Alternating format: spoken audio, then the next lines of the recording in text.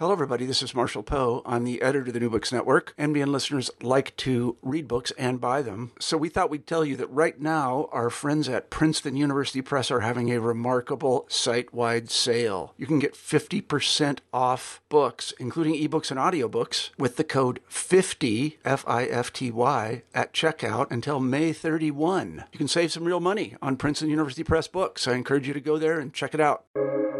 Welcome to the New Books Network. Welcome to New Books in East Asian Studies, a podcast channel on the New Books Network. I am your host for today, Shatrunjay Mall. Today I'm speaking with Professor Yin Chow about his new book, From Policemen to Revolutionaries, A Sikh Diaspora in Global Shanghai, 1885 to 1945, which was published by Brill in 2017. Professor Chow is an associate professor of history at Tsinghua University in Beijing. So thank you for joining the podcast today, Professor Chow. Thank you. Thank you very much, Shatrunjay. Thank you for joining us. Our first question is always biographical, so I'd like to ask you about your background. Where did you grow up? How did you become a historian? How did you become interested in modern India-China connections? Great question. Actually, I was born in China. I was born in eastern China, a city not very far from Shanghai. And my bachelor actually is not in history. I study economics and management during my undergraduate studies. And then I came to Shanghai and I studied international relations. So when I studied international relations, I came across some issues about the foreigners and the foreign settlements in modern Shanghai. They had, Jews, Russians, Japanese, and Americans, and of course Indians, right? So then I want to write something about the Jews in Shanghai originally. So my first thinking is about to write the Jewish settlement in modern Shanghai. Then I moved to Singapore to try to pursue my PhD degree in National University of Singapore. I just give this proposal to my supervisor, right? And my supervisor said, no, you cannot do that. A lot of people already done this, right? You should change the topic. Then I have no mind, I don't know anything else. And I asked my supervisor, what can I do? What else can I do, sir? So should I ask you to give me a new topic if I cannot write something about the Jews in Shanghai? And he told me, okay, you should write something about Indians in Shanghai. Indians in Shanghai, actually before that, I have no knowledge of Indians in Shanghai. Then, as a young man, actually, I had some confidence in myself, right? So I said, okay, if you just, give me this topic, then I can do it anyway. So that's why I begin to pursue this PhD degree under this topic, and then that's why this book comes into this book, Sikhs in Shanghai. Thank you for sharing that. I mean, I think it's great that you were able to uncover this history, because many people are not familiar with this history of, Sikhs and Indians being in Shanghai. And your book is a very fascinating account of this forgotten history. So could you tell us some of the major arguments and contributions of your book? Great. Because when I come to write this book, right, the Indians in Shanghai, then I try to bring or borrow some knowledge of other books, other studies, which are about Japanese in Shanghai or Russians in modern Shanghai. Because anyway, Shanghai was a cosmopolitan city in the 19th and early 20th centuries. And I find that all of these books about the Jews, the Russians or Japanese, their settlements in Shanghai, and it's only about the city and the migrants in the city. It seems like they don't have any connections with other parts of the world. Then, at the beginning of this research, I also want to do I intend to write in this way, right? And then I find a lot of primary sources of the Indians in Shanghai. I find that most of the Indians are Sikh. The Sikhs from the Punjab in northwestern India. And they were policemen, right? They were policemen in Shanghai. They were recruited by the Shanghai Municipal Council to police the local Chinese. Then I find that if I want to write a history of the Sikhs in Shanghai, I cannot ignore their connections with Hong Kong, Singapore, California, Canada, and India, of course, right? So it shouldn't be a local history. It should be a transnational, translocal history. That's why the book became, in the end, the book becomes not a foreign settlement in Shanghai, but a foreign settlement in global Shanghai, foreign settlement in a global network centered in Shanghai, right? So the main argument of this book, I think, it's about the from policemen to revolutionaries. It's about the transformation of identity, but it's more about how can we write a local history with a global approach, right? So my argument is that if you want to know the history of the Sikh community in Shanghai, you should put them in a global transnational network or transnational networks to understand this history. So that's an argument. Thank you. Yes, when I was reading your book, I was sort of very struck by your use of the term translocal and sort of trying to not just place, as you were mentioning, like not just place the Sikhs in Shanghai within the local context of Shanghai and China at that time, but putting this in this global context, as you said. So I found that to be really fascinating. So before delving further into the book, I had a question about the research process. So what sorts of archives and sources did you use for writing the book? And where did you do your research? Great. First of all, of course, I did my research in Singapore because I pursued my PhD in Singapore. And because I was in Singapore, then National University of Singapore, their main libraries and the National Archives of Singapore, actually they provide excellent service to my research because they have very good archives and all colonial archives and foreign office archives of the British Empire, right? But the problem is that my research is about Shanghai, and in Singapore I can only find archives about street settlements and Singapore in particular.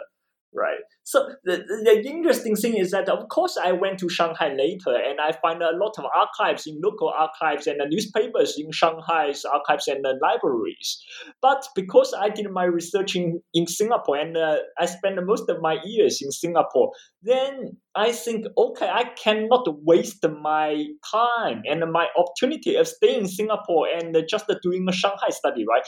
That's why I try to make use of the archives in Singapore. I mean, this all about the Singapore and the street settlements archives, and try to connect or make a connection between street settlements, colonial archives with Shanghai Municipal Archives. That's why if you read my book, you find, wow, how can you connect the Shanghai history with Singapore history? And of course, Hong Kong, because I also spent 1 year in Hong Kong and try to explore and investigate the colonial office archives in Hong Kong. And then by connecting Singapore, Hong Kong, and Shanghai, I found a network. This network is not about Chinese diasporic network. It's about Sikh diasporic network by using the three-place archives.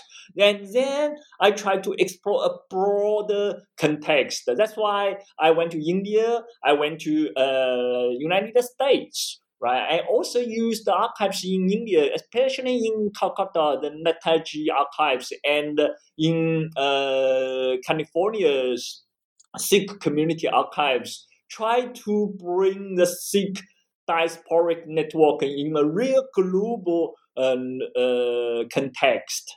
So that's basically the archives I used.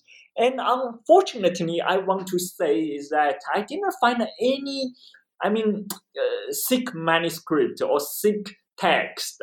Because this book is about Sikh communities and Sikh migrants, and a perfect research should include the indigenous people's voice, their own writings, right? Of course, I learned Punjabi, but the problem is that because of the limitation of my research and especially the PhD candidateship lasted only for 5 years in Singapore, that you have to graduate by the end of the 5th year of your candidateship. That I don't have time. I don't have enough time to explore more indigenous archives and indigenous texts. I didn't find anything that written by the Sikhs. Indeed, by the Sikhs themselves in Shanghai or in Singapore and Hong Kong. That's a very regrettable thing, I think, in my book. I should point it out.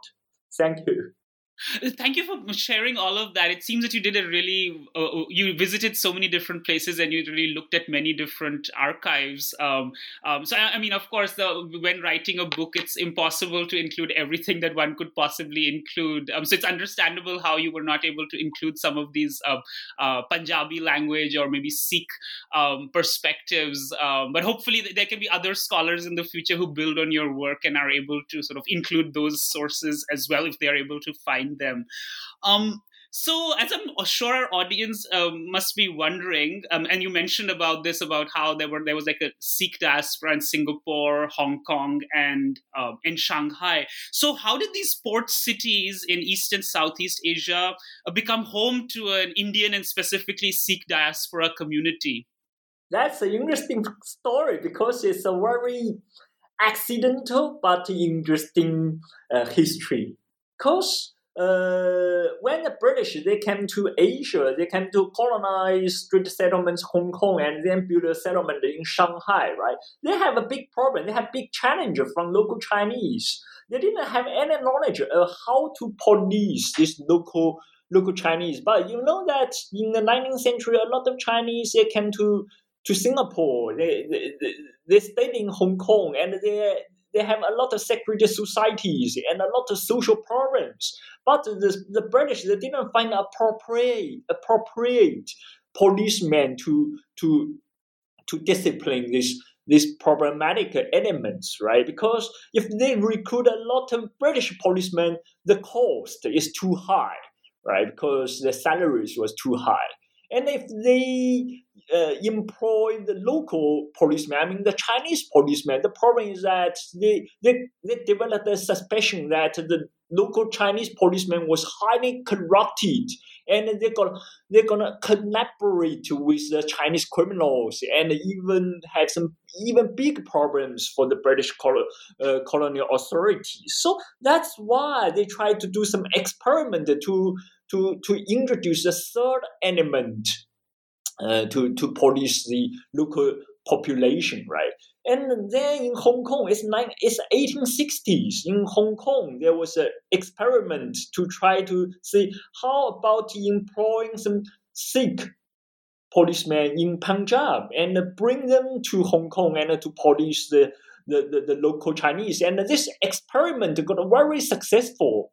And then the Singapore police authorities, they saw the success in Hong Kong, right? So they imitate the Hong Kong's model and also employ some Sikhs to Singapore to police the local population. And finally, is Shanghai in 1885, as I mentioned in my book, that Shanghai got the experience from Hong Kong and Singapore because the Shanghai Municipal Council, they saw these Sikh policemen very helpful in oppressing the local riots. And also they thought that the Sikh policeman was a military man. And when the Chinese authority and the Chinese government, if they want to invade or they want to intervene in Shanghai's local issues, the British, they can organize these Sikh policemen and make them as soldiers and to defend Shanghai's international settlement. That's the beginning of the Shanghai's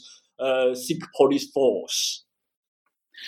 Thank you. That's a really fascinating history, and it's really fascinating how the British sort of used Indians, or like used people from the Indian subcontinent and brought them to discipline like Chinese communities across East and Southeast Asia, and how they were sort of using one community against another, one Asian community against another. So that's really, really interesting. I actually, as you were speaking, I was remembering the movie Crazy Rich Asians, in which there's a scene in which there's this security guard who's sort of wearing a turban and so on. It's very Orientalism indeed. It's very Oriental because you know what? In a lot of these kind of the movies, right?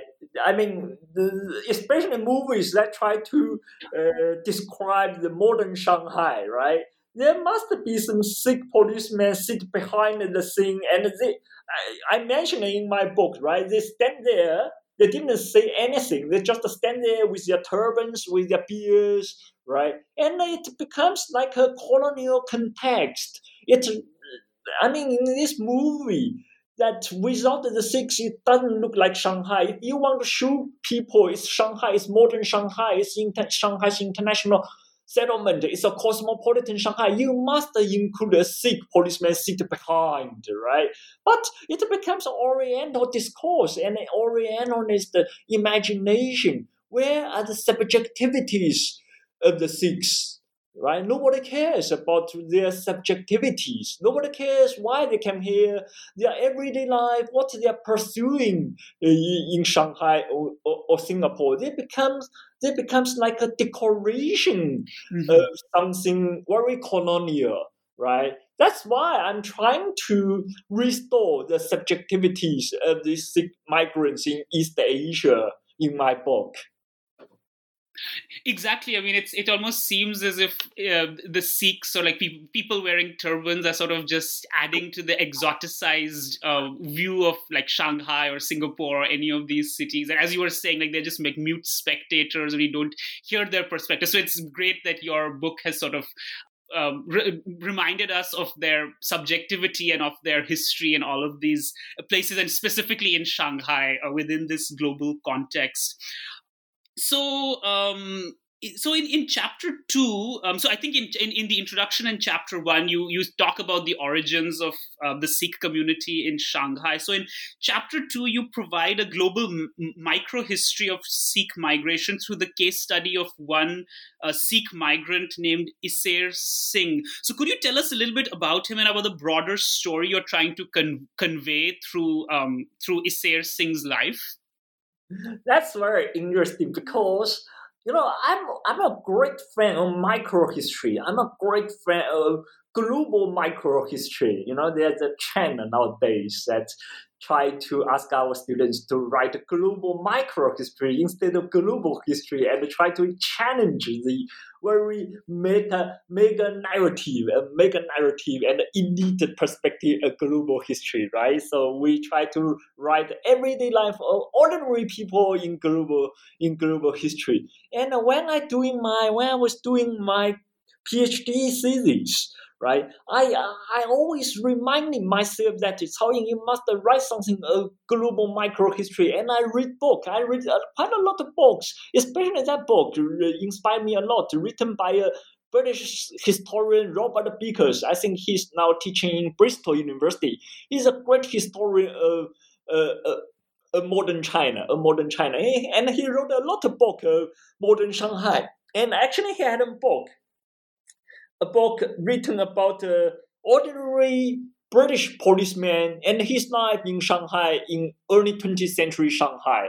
And this guy is a working class British, and he came to Shanghai, right? And he died in Shanghai, right? He had a lot of affairs in Shanghai, but this guy is really an ordinary people. He's not a merchant. He's not the politicians or any powerful people, right? He's just an ordinary people, powerless, struggling in his life. He got drunk and he got a lot of family problems, and he exiled himself to Shanghai, tried to find a better life here, but then died, being killed in Shanghai by the Japanese. So I was fascinated by this story. I think, okay, if Robert Beakers can write a story of the ordinary British people in Shanghai, why cannot write an ordinary Sikh people in Shanghai? Then I came to search the information. But the problem is that it's more difficult than writing a microhistory of the British, because if you are writing a micro history of a British, of course you can go to Britain, go to UK, and find some private correspondence and private diaries or letters. Then you can reorganize the life of these people, right? But the problem for the Sikhs is that we didn't find anything written by themselves, right? Just as I mentioned, at least I didn't find, and they didn't have private correspondence or letters, right? So then I searched the newspaper, local newspaper. I searched all local newspaper about the Sikhs in Shanghai from late 19th century to 1940s, and I find a man whose name is Isa Singh, right? The main character of this chapter. And interestingly, I find quite a lot of newspaper articles. I mean, not quite a lot, but at least 20 newspaper articles mentioned this man. And I had to check whether it's different people with the same name or one people, right? Then finally, I find the conclusion is that it's the same people. There's only one Isa Singh. It's this man, right? And because of these newspapers, of course, by using these newspaper articles, by using this information, it's still inadequate to write the microhistory, but because it's still very limited information, right?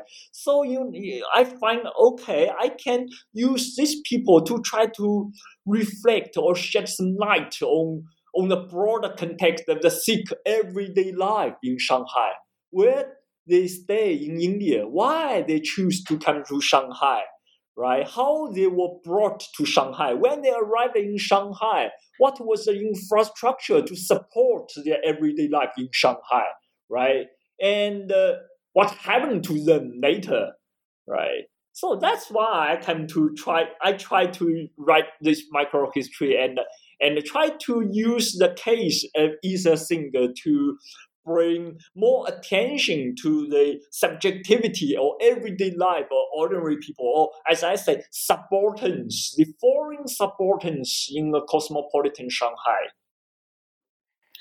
Thank you. Yes, absolutely. As you mentioned, that one of your efforts was to sort of, move beyond these stereotyped or these like orientalized portrayals of like Sikhs in Shanghai. So by doing this global microhistory and by sort of doing what's been done for British or other like European or Europeans in cities like Shanghai, and sort of using that method to sort of recover this figure like that's really, really interesting that you were able to do that. And it was quite fascinating to read about as well.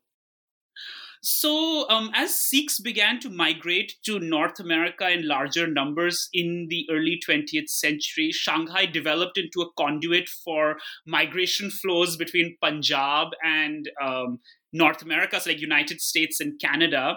And this was also a time of rising anti-colonialism and anti-imperialism as exemplified by the Ghadar Party. So could you tell us a little bit about this, about the activities of the Ghadar Party in Shanghai and just the increased level of politicization of Shanghai Sikh diaspora in the 1910s and 1920s? Great.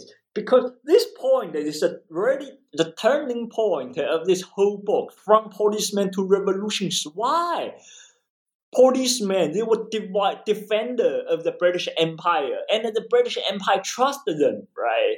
They saw that the Sikhs, they were loyal soldiers, they were loyal subjects, right? That's why we brought them to Shanghai, brought them to Hong Kong to defend our empire. We trusted them. But what happened? And the defenders of the British Empire becomes rebellions of the British Empire. They try to overthrow the whole British Empire, not only in India, but also in China and in Southeast Asia. What happened to these Sikh policemen? So that's a turning point of this book. And by using the case of the Ghadar movement in Shanghai from 1914, the First World War, right, all the way to 1930s or 1940s, I try to say that, look, these men will not suddenly become crazy and revolutionaries, right? There was a process behind it. right? And this process is about the Sikh migration from Shanghai all the way to North America, to Vancouver and California. Why? Because of the money, because of the economic reasons. Right? They came to Shanghai because they can earn much higher salaries in Shanghai than in Singapore, Hong Kong, or in Punjab, right? And they came to Vancouver or California because they find even more more promising economic opportunities in Vancouver. Right. That's why they try to organize themselves and they had a shipping company, right? And they try to transport their people all the way to North America. But then they came across a problem. The big problem is anti-Asian sentiment in Canada and in North America in general. Of course, if we are studying the migration history, we know that the anti-Chinese sentiment was growing in the early 20th century in North America, right? And what we didn't know is this anti-Chinese sentiment also influenced the Indian migration to North America. And this Indian migration to North America and their struggling in this migration inspired the Indian nationalist sentiment, especially the Sikh nationalist sentiment, right? So when they came to the coast of North America and when they found that the Canadian authorities didn't allow them to land on the shores of Vancouver, they got very angry. It's not only them who got angry. Also, their countrymen back in Southeast Asia, back in Shanghai, also got very angry. We were so loyal to the British Empire, but Canada at that time was still part of British Empire, right? But when we try to move freely within the empire, from one part of the empire to the other part of the empire, we were rejected, we were discriminated, right? So we were not, as the British authorities claimed, that equal to all subjects of the empire. We were inferior to the white man. Anyway, and the root problem, the root cause of this discrimination is that our home country, India, was colonized by the British. Then they came to organize themselves into a revolutionary party, the Ghadar Party, right? And which based in California. And then First World War happened. First World War broke out, and all of these Ghadar Party members went back to Asia, went back to India, and because they found that it's a golden opportunity for them to overthrow the British authorities. And how? Because North America is so far away from India. They must find a transition point. And this transition point is Shanghai. Why Shanghai? Why not Hong Kong, Singapore, or other parts of Asia? Why Shanghai? Because Shanghai is very special. Shanghai at that time was it had a big problem of sovereignty. Because in Shanghai there were two concessions or settlements, foreign settlements, and Chinatown. The Chinatown was governed by the Chinese authorities. But the two concessions, one is French concession, the other one is international settlement. The international settlement was largely, governed by the Shanghai Municipal Council, which was managed by British merchants, British businessmen, right? So the sovereignty, although the two concessions, politically speaking, is still part of China, but they were not governed by China, and they were not governed by British authorities either. So it's just a settlement. That's why when the Sikh revolutionaries, they migrate back to Asia, they find Shanghai is the best place for them to hide their identity, to hide the hunting of the British intelligence office. That's why Shanghai becomes a hub, revolutionary hub for all the Sikh Ghadar Party members, right? That's really intriguing to hear about Shanghai's special position, and because of its unique sort of patchwork of sovereignty, with some areas being governed by the British and others being connected with the Chinese. That because of that, like it was sort of more suitable as a place for Indian revolutionaries compared to Hong Kong and Singapore, because I guess because Hong Kong and Singapore were fully under British control, so maybe it would have been harder to sustain a revolutionary movement compared to Shanghai. So yeah, that's really fascinating to hear. Actually, one of the figures that I'm interested in, Rash Bihari Bose, he too, I think, was interested, and he tried to go to Shanghai at some point during this time, and he was sort of connected with the Gadar movement as well. But I think his effort was not successful. One of the figures you mentioned here, I think his name was Buddha Singh. Could you tell us a little bit about him and about his role in all of these in the Sikh history of Shanghai?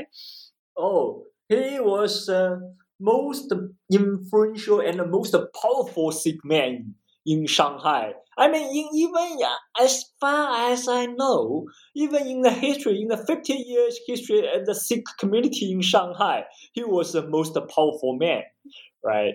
And he was a leader. He was a leader not only of the Sikh police force in Shanghai's police force, but he was also the leader of the Sikh community and the Sikh society in Shanghai. Mm-hmm. He organized quite a lot of Sikh religious activities and events in Shanghai. That's why the British think this man is very important and promote him very quickly, because the British find this man, he had the capability, he had the talent, I would say, to organize, by using religion, to organize his countrymen in Shanghai around the British.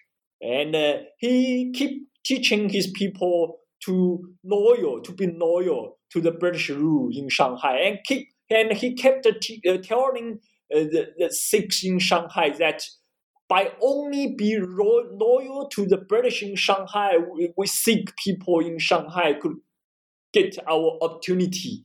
Right. That's why the British in Shanghai and the Buddha Singh, they find collaboration. I would say that they find a perfect collaboration that can mutual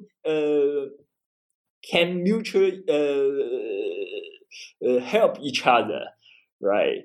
That's why the Gadar party members, they thought Buddha Singh was the most dangerous man in Shanghai for their revolutionary movement, because Buddha Singh, he was extremely loyal to the British.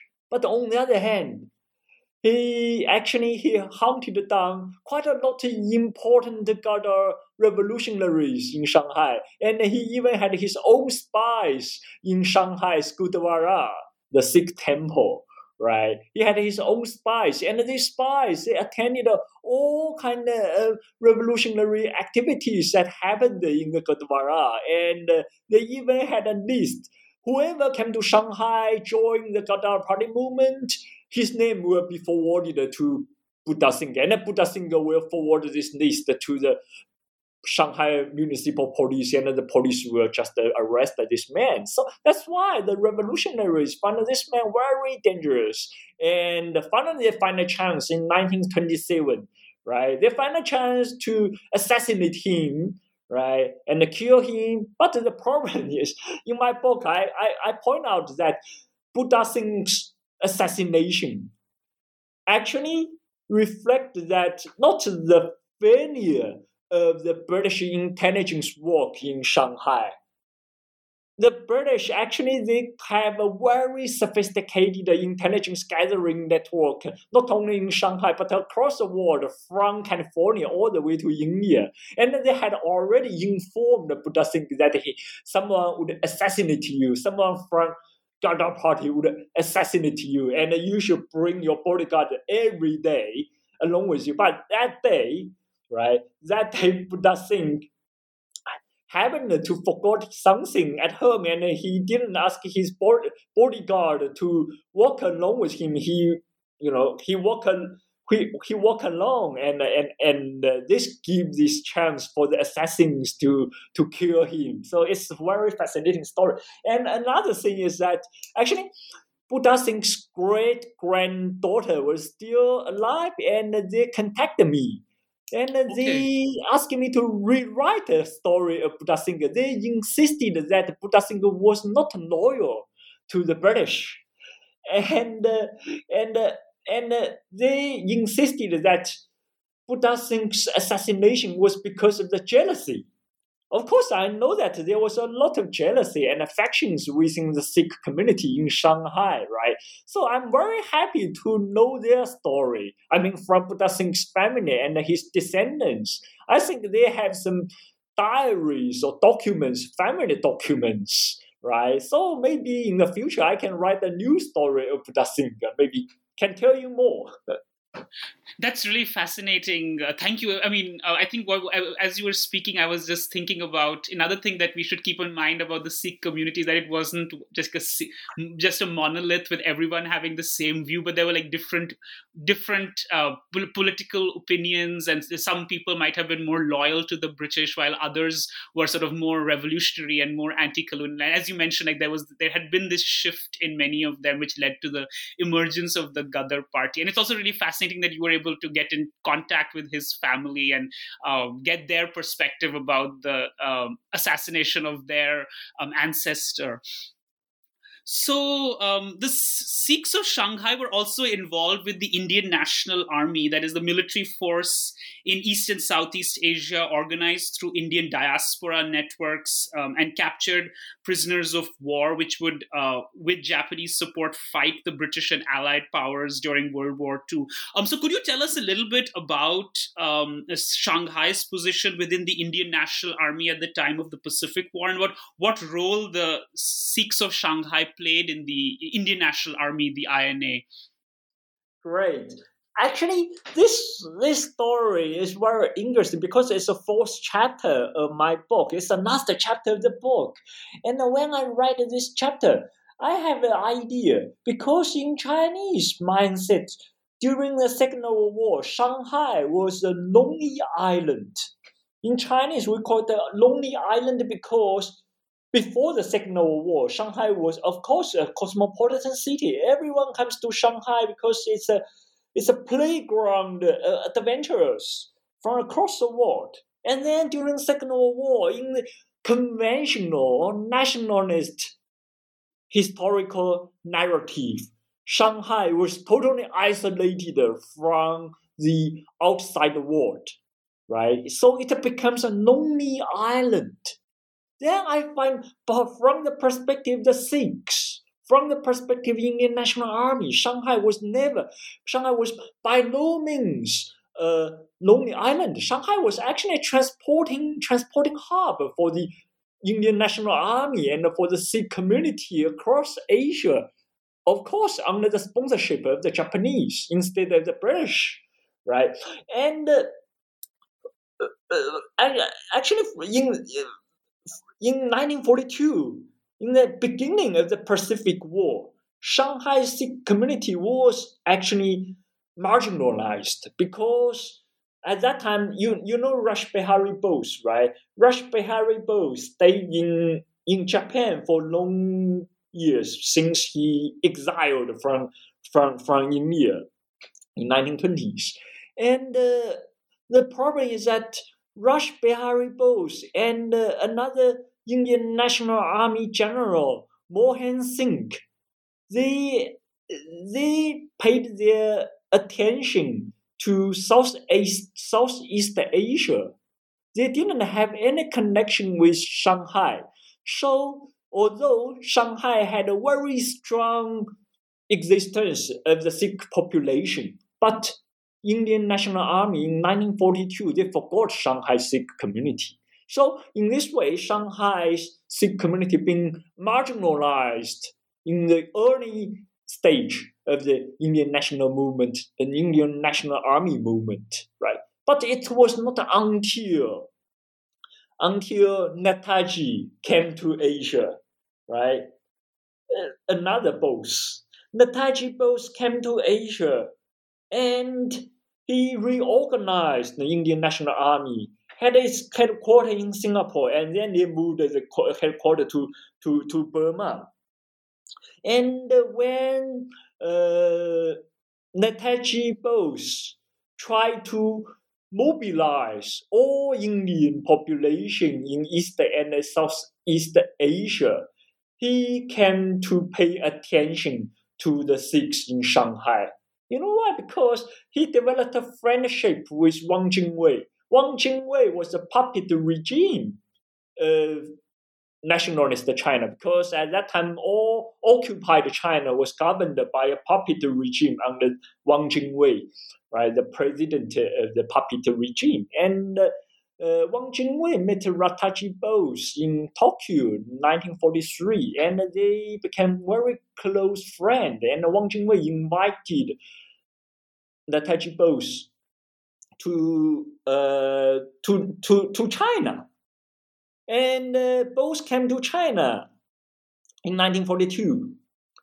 And then both came to realize that, wow, there was a large Sikh community in China, very large, even larger than Singapore, larger in Malaysia, larger in Japan, of course. And all of them are Sikhs. And they had military training because they were martial race, and most of them were employed as policemen, right? At least they were better than civilians, right? So this time, Subhas Chandra Bose, he came to realize that I must make good use of this Sikh population in Shanghai.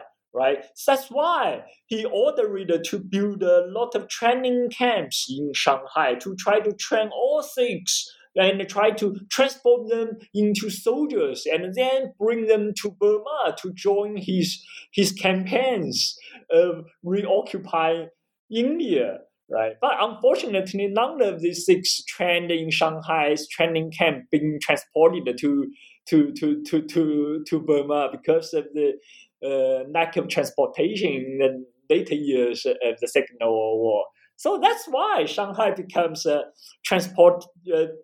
another hub of the Indian National Army movement. Thank you. That's again a really fascinating history, and it just sort of underlines how important your book is, because it sort of recovers this forgotten history of the Sikhs of Shanghai and the role that they played in the Indian national movement in East and Southeast Asia. So amidst the chaos and confusion in East and Southeast Asia after the end of World War II, all Sikhs ended up leaving Shanghai. But as we discussed earlier, their history in the city has been marginalized, although they remain present in literary and cinematic images, memories, and other representations of the city in the early 20th century. So could you tell us a little bit, as we come to the end of the interview, about the significance of the story of Shanghai Sikhs in trying to tell a history that's freed from imperial and nation-centric biases? Great, because I write this story not as a Shanghai historian. Interesting, because just yesterday I got an invitation and asked me to go to Shanghai to attend a conference of modern Shanghai history. And I said, I'm very sorry, but I didn't think that I'm qualified enough to be recognized as a Shanghai historian. Right? Because I'm really not a specialist in Shanghai history. I try to write this history as a global history, as you can find it, right?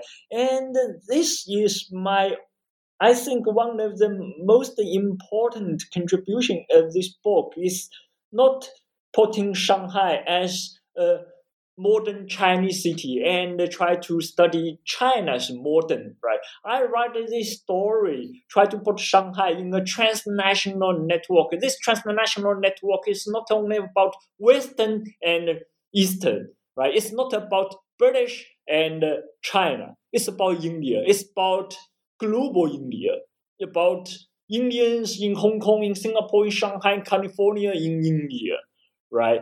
I think this is the main contribution. I think it should be the main contribution of this book, that by reading this book, you find that, okay, we study Chinese history, modern Chinese history, we should jump out of this nationalist discourse. And we also need to jump out of British-centered British Empire history, right? And we can write a history from below by telling the stories of the ordinary Isa think, Buddha think, these ordinary people, and by telling their intentions, their strugglings, their ambitions, right? We can actually not only tell a global history, we can tell global history from below. We can just restore the subjectivities as supporters who can not only stay in their hometowns, waiting for the Westerns, waiting for the modernity to bring them to other parts of the world. They can move by their own willingness. So that's the main intention, I think, in my book. Try to tell our readers. Absolutely, I can definitely see that as a major contribution of your book, not just seeing Shanghai as sort of a gateway to China, but rather seeing Shanghai also within these broader networks, not just in East and Southeast Asia, but also in networks that connected back to India or connected beyond to North America or other parts of the world, for example. And also the other point you said about like writing histories of the British Empire without putting the British at the, in the central role. Like I can definitely see that that's also a major contribution in your book. And I hope more scholars sort of take that same approach in sort of writing histories of the British Empire without making British colonial officials like the central point of their research. So thank you for sharing all of that, and thank you for taking so much time from your busy schedule to talk to me today, Professor Chow. So before we end, could you tell us what you are working on right now and what's next for you? Okay, thank you so much. Thank you for your time too. And actually, my new book will be published soon. I mean, maybe next month or just soon. And it's a new book about Chinese sojourners in wartime India. Right? It's about the Second World War and how Chinese sojourners came to India. Because this book, the current book, is a continuation of the book we discussed today. Because just as we mentioned, right, Subhas Chandra Bose came to Shanghai. We mentioned this episode. And so when Subhas Chandra Bose came to Shanghai and he made a broadcast to Chinese nationalist government, and he complained a lot. He said, when I was in India, because Subhas Chandra Bose used to be the president of Indian National Congress, right, before he came to be imprisoned by the British. And he said, when I was a president of the Indian National Congress, we sent a lot of help and assistance, medical help to China to help you, right? And now you send a lot of soldiers, sojourners, troublemakers to India to help the British defend their imperialism. So, I mean, wow, what happened to these people, to these Chinese sojourners to India during the Second World War? That's why I came to write the second book, and this book will come out soon, right? So, but now I'm working on the third book, actually. And the third book is about the India-China infrastructural connections. I mean, in the late 19th and early 20th centuries, there were a lot of infrastructural connections the British imagined to build to connect India and China by bypassing the Malacca Straits. So this new book is about how the British policymakers, investors, and merchants imagine how to find a way through Himalayas, through Myanmar, to build railways, to build roads, to build canals to connect India with China by bypassing the Straits of Malacca. So that's what I'm now doing. Thank you. Both of those sound like really fascinating projects, and I'm very keen to read the book that's going to come out very soon. So thank you for telling us about that. I hope our listeners, they read both your books. They read this book on the history of Sikhs in Shanghai, and also this other book about the upcoming book about Chinese sojourners in India. And it's really interesting because now I'm also, as you were speaking, I remembered that Chiang Kai-shek, he traveled to India during World War II together with his wife and met Gandhi. So it's interesting that there was like two different perspectives that about about the connections between China and India during World War II. So I look forward to studying and reading about that soon. So this was an interview with Professor Yin Chao about his book, From Policemen to Revolutionaries, A Sikh Diaspora in Global Shanghai, 1885 to 1945, which was published by Brill in 2017. So thank you for speaking to me today, Professor Chao. Thank you. Thank you so much for your time.